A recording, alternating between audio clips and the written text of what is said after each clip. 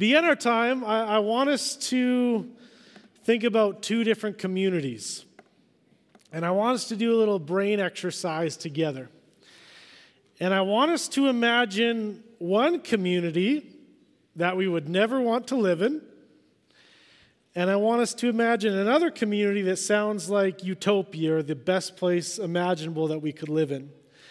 And I want us to describe these communities by the type of people in them. What are some of the characteristics? What is some of the culture created in that community? So let's think of first of all, how would you define a community that you would never want to live in? What type of people are there? What type of culture is there? Pardon? Different, yeah. Well, everyone's sort of different than us, so that might cause complications, you're right. Yeah, no love, a lot of violence. Poverty, which means no one's caring for each other. Selfishness. Probably a First Nations reserve. Yeah, Chakotay, First Nations reserve. There's some good reserves out there too, Chakotay, but yeah. Yeah. Yeah, dishonesty, lies. Pardon? Vanity, yeah. I would say grumbling and complaining. Sorry? Everybody's grumbling and complaining. Everyone's grumbling and complaining. No one's happy, right? Yeah, immoral. No sense of morality. Pardon? Yeah, hopelessness and despair. There's no point to living. No one has a purpose in their life. So we could talk a lot about that, right? So who wants to live in that type of community? None of us, right? Now let's go to the other side of the equation. What is a community that we would love to live in? What type of people are there? A lot of caring. Yeah, caring.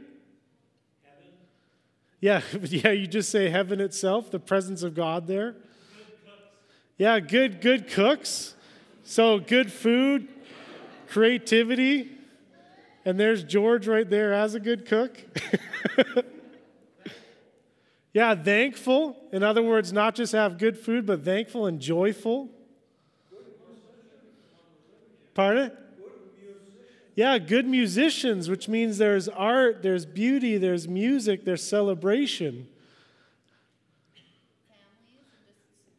Yeah, families that are connected and supporting and loving each other, not broken families, not torn apart by conflict or drama. In what way? How would you describe it? Yeah? Yeah, people working together. There's a commonality, a common goal. There's a support.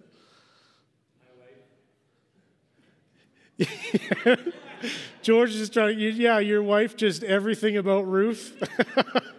Just all the characteristics of Ruth put in a community. It's the best community. I could probably support that too, George. Yeah. Now, it's interesting as we compare these two communities because the obvious answer of where we would want to live is in this community, right? And the type of people we'd want to be around and the type of people we'd want to associate with and the type of people we'd even want to be is this type of community, amen? But what's the hard part?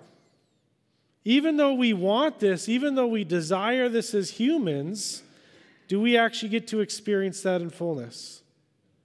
No. And even for us who strive for that community, who even try to base our lives around that community, even long to create that community, there's still a struggle there, isn't there? And I bring that up because what Colossians is going to do for us today is really frame these two paradigms of two different types of people and two different types of behaviors and identifications. And what I want us to realize is that what Paul is calling us to this morning in Colossians 3 is possible. In other words, what God has called us to do and to be, He has also given us the power to achieve. Amen? God doesn't call us to be or do something that He hasn't given us the ability to do so. So the question is, well, why do we struggle to actually create a community like this? And so let me put these two paradigms before us. I'm going to read two sections of Scripture, then we're going to walk through and analyze. But here's how Paul would define the first community, the community that no one wants to live in. And he starts in verse 5. He says, "Put to death, therefore, what is earthly in you: sexual immorality, impurity, passion, evil desire, covetousness, which is idolatry. On account of these, the wrath of God is coming." In other words, God is against all these things. "In these too you once walked when you were living in them. But now you must put them all away. Put away anger, wrath, malice, slander, obscene talk from your mouth. Do not lie to one another, seeing that you have put off the old self with its practices and have put on the new self, which is being renewed in the knowledge after the image of its creator." And we're going to deal with a little bit of the other passages later. So now, compare this with what he says next in verses 12 to 17. Listen to this description. Then Paul says, well, put on then, in other words, be this kind of person, be this type of community, be this type of culture. It says, put on then as God's chosen ones, holy and beloved. This is what we put on: compassionate hearts, kindness, humility, meekness, and patience, bearing with one another, and if one has a complaint against another, forgiving each other. As the Lord has forgiven you, you also must forgive. And above all these, put on love, which binds everything together in perfect harmony. And let the peace of Christ rule in your hearts, to which indeed you were called in one body, and be thankful. Let the word of Christ dwell in you richly, teaching and admonishing one another in all wisdom, singing psalms and hymns. So, Peter, you got onto this one already, right? And spiritual songs, with thankfulness in your hearts to God. And whatever you do in word or deed, do everything in the name of the Lord Jesus, giving thanks to God the Father through him. Amen? It's a pretty beautiful description, isn't it? It's a pretty beautiful description of what it means to be the people of God, what it means to be a Christian community, what it means to be the church, and yet the struggle still remains that not only do we struggle to see this on a corporate level, and a community level, but we also struggle to see it as individuals. Who here struggles with the old self sometimes? Who struggles on putting on the new self? And so the struggle we face is we have the desire to change at times. We want to change, but we don't necessarily know the pathway forward. And Paul begins to answer that question of how do we actually change? How do we actually be the people that we often desire to be? And this is where verses 1 to 4 begins to set a premise for us. Paul says this: "If then you have been raised with Christ," what are we supposed to do? "Seek the things that are above, where Christ is, seated at the right hand of God. Set your mind on things where? That are above, not on things that are on earth. For you have died, and your life," and this is a wild thing to think about, "and your life is hidden with Christ in God. When Christ, who is your life, appears, then you will also appear with him in glory." Amen? So that brings us back to that in Christ theme that's so consistent throughout Colossians, but we're going to touch that on a little bit. But what I want us to do now is I want us to just begin to answer the question, if we want to change, what are some of the things that Paul hints at us to do? What does he hint at us to believe? What does he hint at us to know? And so I want to break this down into just 4 basic premises. And I think the first thing that Paul gives us indication to is if we want to change, our view of self must change. In other words, we now have an identity when we follow Jesus, that our identity is now transformed. So what's interesting, if our life is hidden with Christ in God, if we are in Christ and we belong to the kingdom of God, what does that mean for us? It actually means that we already belong to the kingdom we long for, amen? We already belong to the kingdom of justice and love and mercy and beauty and grace and forgiveness. We belong to that community. And one of the reasons Paul writes this letter to the church in Colossians is that he wants the church to realize of what is already true of them in Christ. And what Paul is telling us, especially in verses 1-4, is because Jesus and his people are so closely connected, because we are in Christ, we are one another with Christ, that what is true of Jesus is true of us. Amen? Do you realize how profound that is? That what is true of Jesus is true of us? Now, the problem we face is it often doesn't feel like it. And learning to believe what doesn't often feel true is part of being a Christian. This is what understanding faith is all about. So how must our view of self must change? Well, the Bible tells us that when we are in Christ, when God looks at us, what does he see? He sees Jesus. He sees the righteousness, the perfection, the holiness of his Son. Which means that how we often define ourselves as flawed and broken, which is true. We often define ourselves by our guilt and our shame and our mistakes.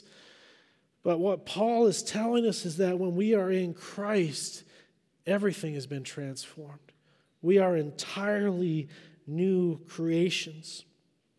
And so C.S. Lewis had this beautiful analogy that when we think of following Jesus and becoming a Christian, sometimes we think that, oh, God is just going to come into my house and my life and simply do a renovation.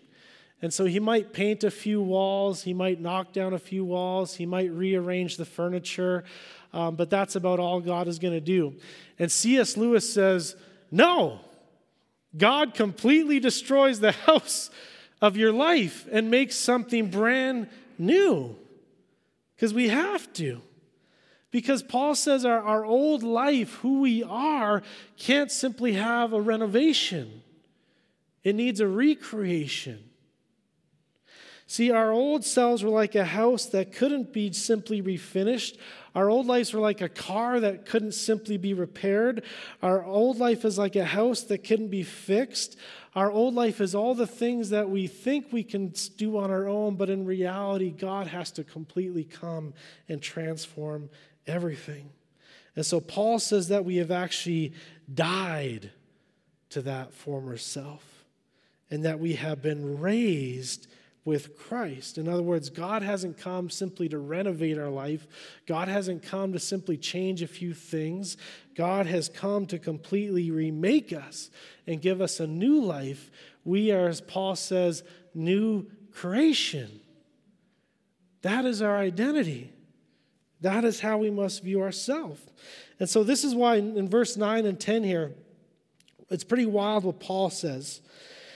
Because he says, do not lie to one another, seeing that you have put off the old self with its practices, and you have put on the new self, which is being renewed in the knowledge after the image of its creator. In other words, Paul is deliberately saying, you are a new creation. This is your new identity. This is what now defines you. And so again, when we go back to this question of who longs for change in their life, how is this actually accomplished? Everybody makes changes, but Paul is saying if you put off certain beliefs, if you put off certain behavior, if you put off your ways of viewing yourself, then you realize that the shifts and behaviors and patterns and habits that you've done is completely changing you. Your practices have changed so much you could almost say that you're a new person. And Paul is saying you have put on the old self and you have put on the new self, which means you have an entirely new identity in Christ. The change of the gospel is so radical, you literally become another person. Is that hopeful? I think it's incredibly hopeful because so many of us fail time and time again trying to change. And yet the first point of changing is to realize who we are in our identity in Christ. Another thing that Paul brings up here is that if you want to change, then your desires must change. And he's talking about if you are now a kingdom citizen, if you are part of this community and calling an identity of this is the person you're supposed to be and called to be, there are certain behaviors and habits that must be put off. There's things of this world that do not match with the kingdom of God. And so we already mentioned a bunch of them. All the things of this community, if you were to take any of the gossip or slander or hatred or selfishness and put any of that into this community, would it not entirely destroy it? It would destroy everything. And so what Paul says is we need to put to death all those things. We need to make sure we eradicate them from our own lives and our community because none of those things match this culture. None of those things match this identity. And so live out of your identity. And so think of it this way. He uses this language of putting off and putting on, this language of clothes. What are some occasions that you can think of where some clothes don't match the occasion? What would you wear to a wedding that might not match the occasion? A bathing suit? Yeah. Yeah. What might you wear up in the mountains that don't match the occasion? Probably a bathing suit again. But we realize when there's a culture and an expectation, there's certain things that just don't fit. They don't make sense. They don't belong there. And so this is what Paul is using with this language of identity, this language of even how we clothe ourselves, how we view ourselves, because it doesn't match. And so Paul says you have to change not only your identity, the way you see yourself, but you also must realize that your heart's and mind's desires must match the kingdom of God. And so he says, put to death what belongs in your earthly nature. And he gives us this long list of character traits. What are some of the things he lists off here? He says, anger and wrath and malice and slander and covetousness and immorality and sexual immorality and evil desires and all these things. And he's basically saying you must put off all these behaviors. And what he's saying there is really, you'd love to be free from them, don't you? I mean, who would love to be free from all these things? Who would love to be free from anger outbursts? Who would love to be free from lustful thoughts? Who would love to be free from slander and obscene talk? All these things that we know brings destruction. And we say, I'd love to be free from those things. And Paul says, you haven't realized how serious you need to take this. Because he says in verse 5, what is the language to get rid of these things? He says, put to death. Pretty intense language, is it not? Put to death. And what we see Paul saying we need to put to death is these behaviors that are destructive. These behaviors that break down relationship, these behaviors that bring harm to others. And it's interesting, the two main areas of behaviors he looks at here is basically sex and speech. Those are the two main categories. Now, if we think about it, those two categories deal with a lot of our lives, don't we? Doesn't it? We talk a lot and I won't say the other line, but you get where I'm going with that one, right? And that defines a lot of our lives. And Paul is saying both of these things cause serious damage. And it's interesting to me that Paul almost equates the sins of speech almost as detrimental, if not equally detrimental, to the sins of sex. And I think we need to balance those things in the church. And the reason Paul cares so deeply about these major issues is because not just the individuals in their own battle to overcome temptation, because of the culture that it creates in the community. And when you think about this, when you have this misplaced, and again, these things, when you think about it, are good in and of themselves, right? Did God create speech for good? Yes, it's pretty wonderful to be able to communicate with speech, amen? Did God create sex for good? I thought I'd get a lot more amens on that, but you guys... But those things are good. And so what Paul is saying then is what we've taken is these desires and we've misplaced them and we've actually overemphasized, we've overloved them, we've over-worshipped them in a sense to the point where they become idols, as he talks about, where they become ultimate in our desires, where we take something good that God has given us and make it ultimate. And when we think about the language of sex, when sex becomes ultimate in our culture, when sex becomes ultimate for us as individuals, what kind of sinful actions and evils does it produce? Rape. Taking advantage of someone. Yeah, lies and deceit. Pornography.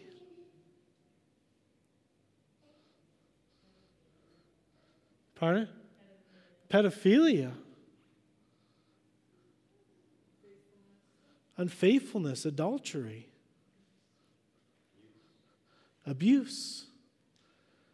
You see how wicked and evil that is? Even when speech, something that can be used for good and blessing, think of speech when it's used for evil intentions. What does evil speech produce? Pardon?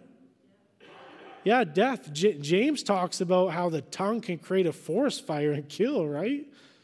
And you can look at different studies too, even emotional or verbal abuse and mockery can lead to depression and suicide. Literally death. What else? Coercion. Gossip, which breaks down relationships. Credibility, yeah, when you say something untrue. Hatred can be used to mock and to slander and to abuse. So when we think about these desires then, these things that are good that can so easily be turned for evil, we have to pay attention because of the damage. Now, it's interesting, who here has seen the movie The Quiet Place? Anyone? A few of you? The Quiet Place is a fascinating movie, actually. It's a movie with literally hardly any talking in it. And the reason why is this movie is about basically monsters or these evil entities that could hear you, but they couldn't see you. And so Sandra Bullock's in this movie, and she has a blindfold. I forget why. I forget all the details. But basically, they have to be, or no, I'm thinking of the Bird Box now, the other one. Who's the guy from The Office? What's his wife's name again? That's who's in it, right? Yeah, Emily Blunt. She's in it. And so they have to be all quiet in the house. They can't make any noise because they can't be detected. And as soon as they make noise, these monsters hear them. And so when a monster comes after her, it's basically trying to escape, but as soon as she's loud, as soon as anyone else is loud, that monster is basically going to kill them. And she's ready to kill. I'm trying to remember the end of the first movie or the second one, but she's ready to kill. She has like a shotgun just waiting to kill that monster as soon as it shows up. But anyway, butchered that story. I thought it was fresher in my mind, but I haven't seen it for a long time. But anyway, I was thinking I was going to compare it with this concept of sin then. Because this sin, this evil that we read about in verses 5 to 9 is sort of like that, isn't it? Where sin is always sort of lurking around. It acts like a monster. It's coming to devour. It's coming to destroy. It's coming to take away everything you love. And so we must be ready to protect ourselves from it. Amen? You know, there's a few of the old Puritan writers, and I'm trying to remember which Puritan writer it was, but one of the quotes I read from the Puritans was, "Put sin to death, or it will put you to death." And I think that is so true. It destroys. It's what it does. And so our desires must change then. Our desires must be transformed. And so Paul then says, if that's the desires of the old self, if that's the life of the old self, then what you must do then, as verse 12 says, is put on. Put on. This is what you're supposed to live for. So he says, put on as God's chosen ones. In other words, this is your identity. God has chosen you out of love and grace. God has made you holy and beloved. Because of who you are, because of your identity, this is what you must pursue.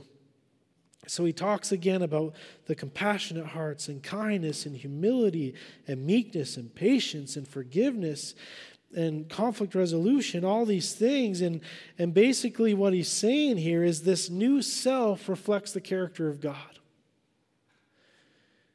If you are in Christ, you should look like you're in Christ. Because this is what you were created for. This is what it means to be human.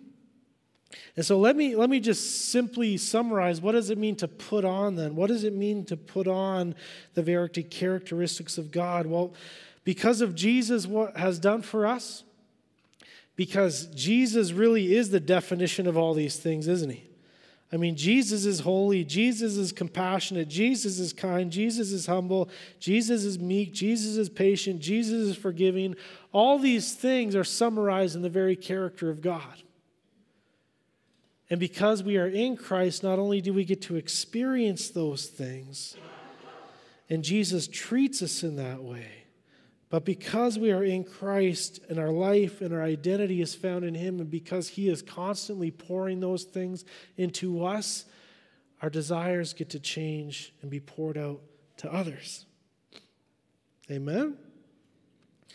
And so this really becomes this language then of what God desires for his church. We need to be transformed in him. Now, this is another key part. Because if you want to change, then what you love must change. Because if this is what it means to be in Christ, the only way that we're becoming in Christ is because God's grace and mercy and love for us that we now show by loving God. And if we love anything more than God, where does it place us? It places back into the categories of the first community. And if we love anything more than God, then it becomes, as Paul says, and this is really the language of where he says evil desire. Evil desire isn't just desire for evil things, but evil desire is overemphasis on desire. Desiring something more than God. And so if our behaviors must change, then the only way our behaviors can change is simply by our love being transformed. And here's really what Paul is getting at. Anyone heard the phrase, "you are what you love"? Right? This is exactly what Paul is saying here. You are what you love. And so he says, if you love Jesus, if you have been raised with Christ, here's the calling. If this is your identity, if you are a Christian, if you are a follower of Jesus, this is what it looks like. And he says, back in verse 1, he says, seek the things that are above. In other words, have an affection towards, have your heart move towards, allow your passions and desires and your love to be moved towards things that are above. And then he says, set your mind on things that are above. In other words, the greatest affection and passion and love in your life must be God.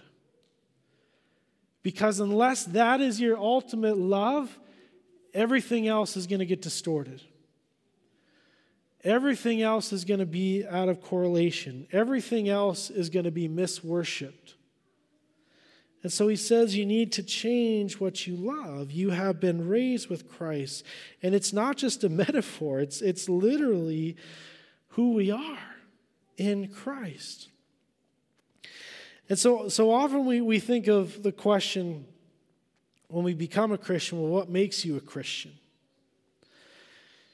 And I remember there was a few times I've talked to people about, well, what is a Christian? How do I know if I'm a Christian? How do I know if I'm becoming a Christian? And I remember a few people talked to me, it was mostly just behavior change. Well, if you get rid of your addictions, Micah, if you stop doing this, if you change this behavior, if you don't get in so much trouble at Bible college and they don't try and kick you out all the time. But is it just behavior change?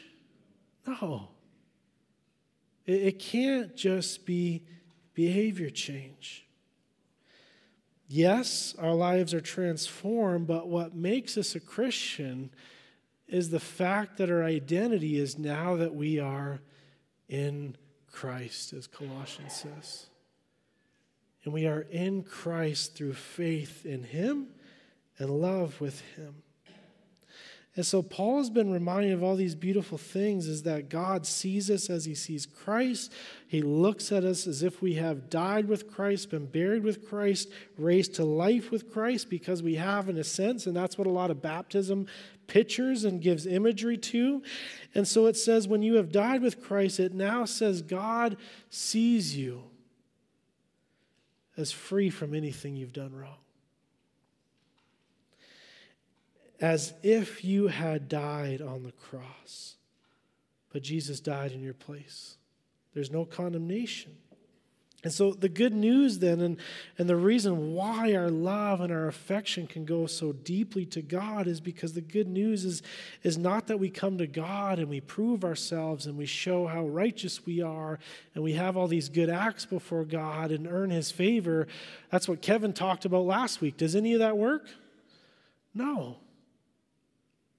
It has nothing to do with behavior modification. When you think about it, the religious leaders, the Pharisees, that were calling Jesus out and telling Him all these things that He must be teaching, we realize that those were the people that Christ called out the most, the people who had everything together.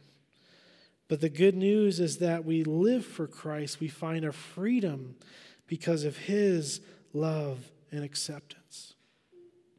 And so when our love from God is experienced, and Richard, you brought this up in your passage, we love, why?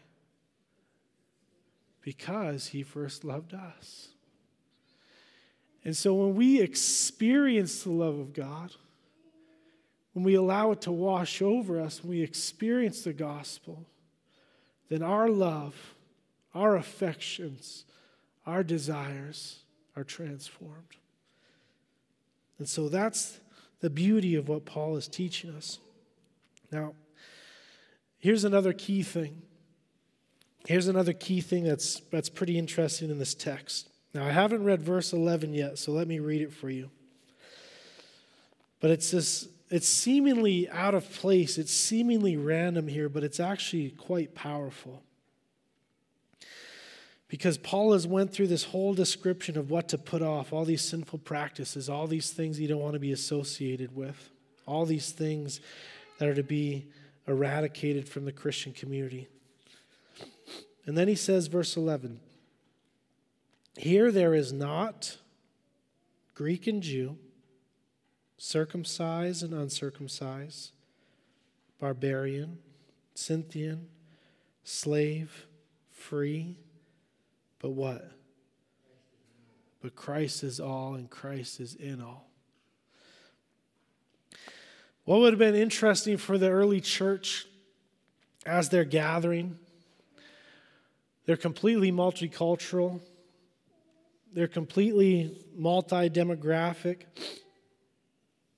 They're completely from different economic statuses.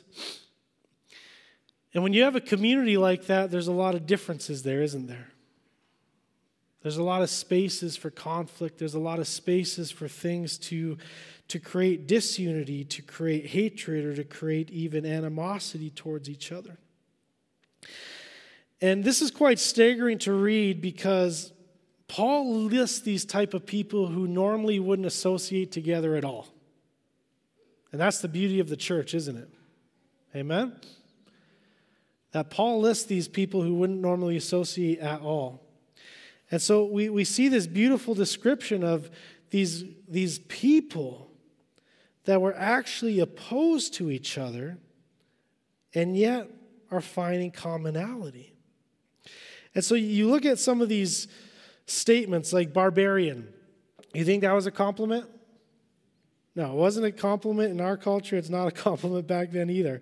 Then you have the Scythians. They were sort of modern part Ukraine today. And they were sort of an extreme example of what would have been called a barbarian. The historian Josephus wrote this about them.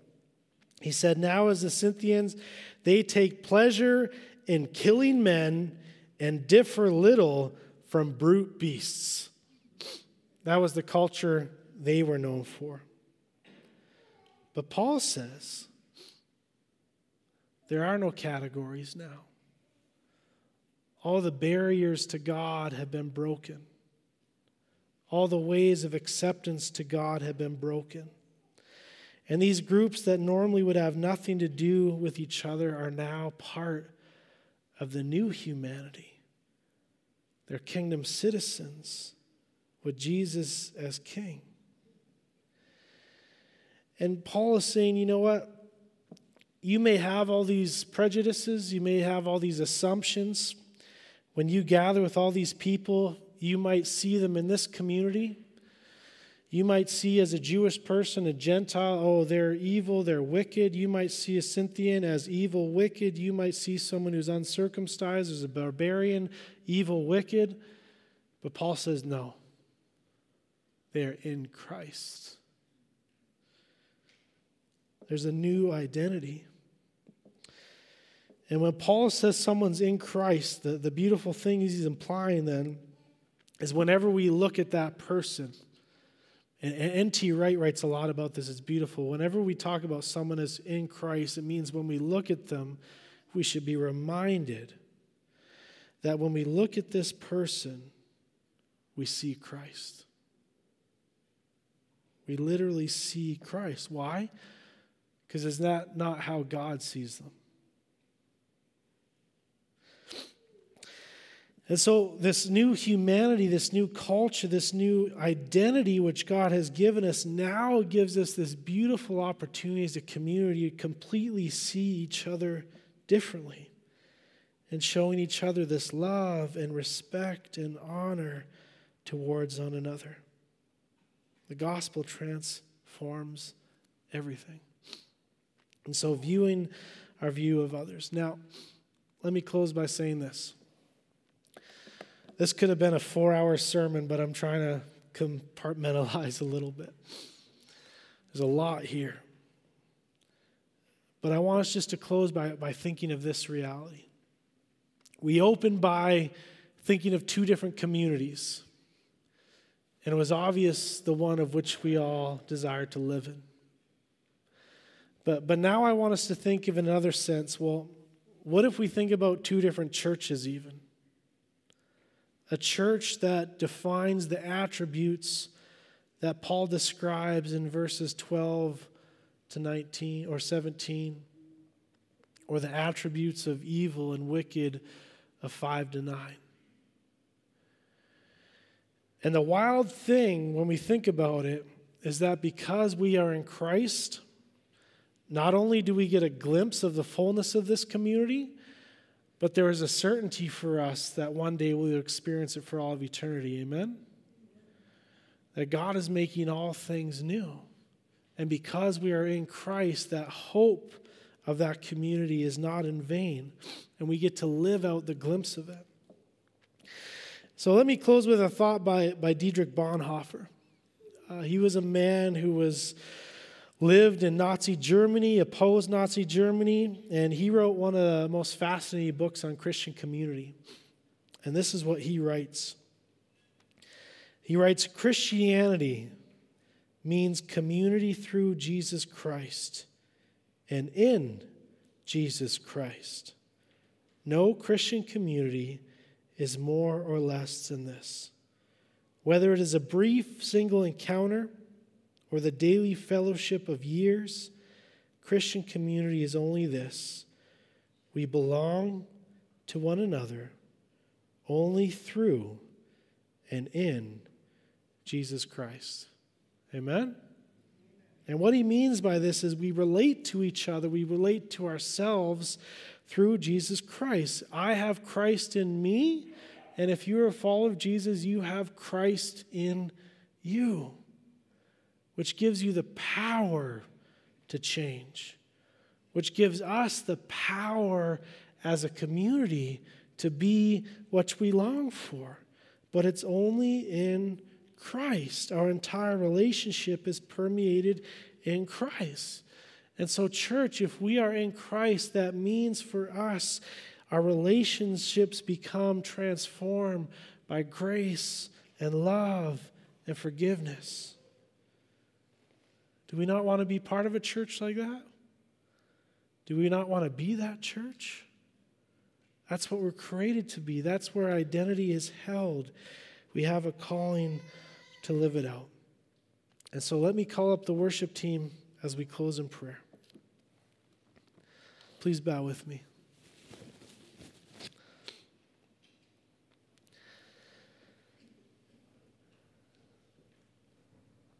Gracious Father, we share our hearts with Paul at times where he says, Lord, I know what I ought to do.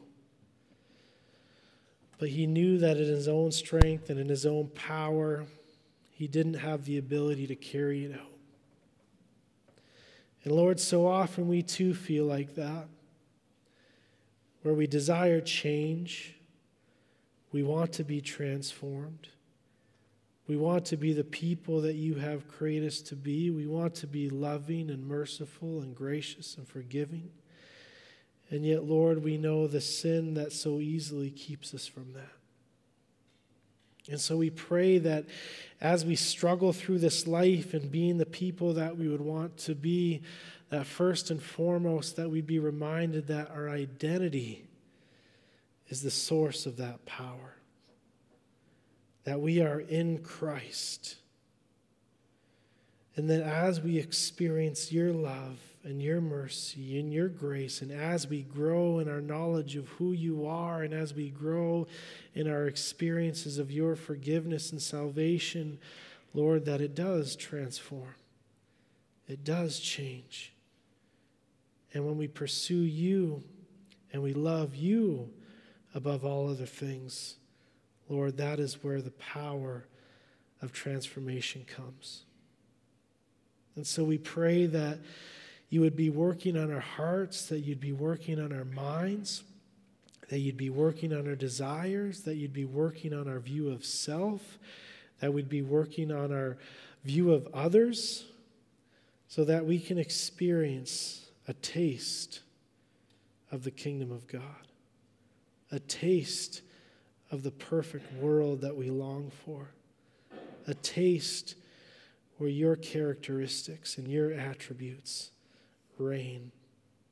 And so, Lord, we pray that you would be with us, to eradicate any sin in our lives, any evil, any injustice that comes from our own selfish desires, and that we would be a people who are beloved by you, who are holy in your eyes, who are righteous, and who live out those identities so that you can be glorified and so that we can experience the good you have for us and the good that you desire for others through us.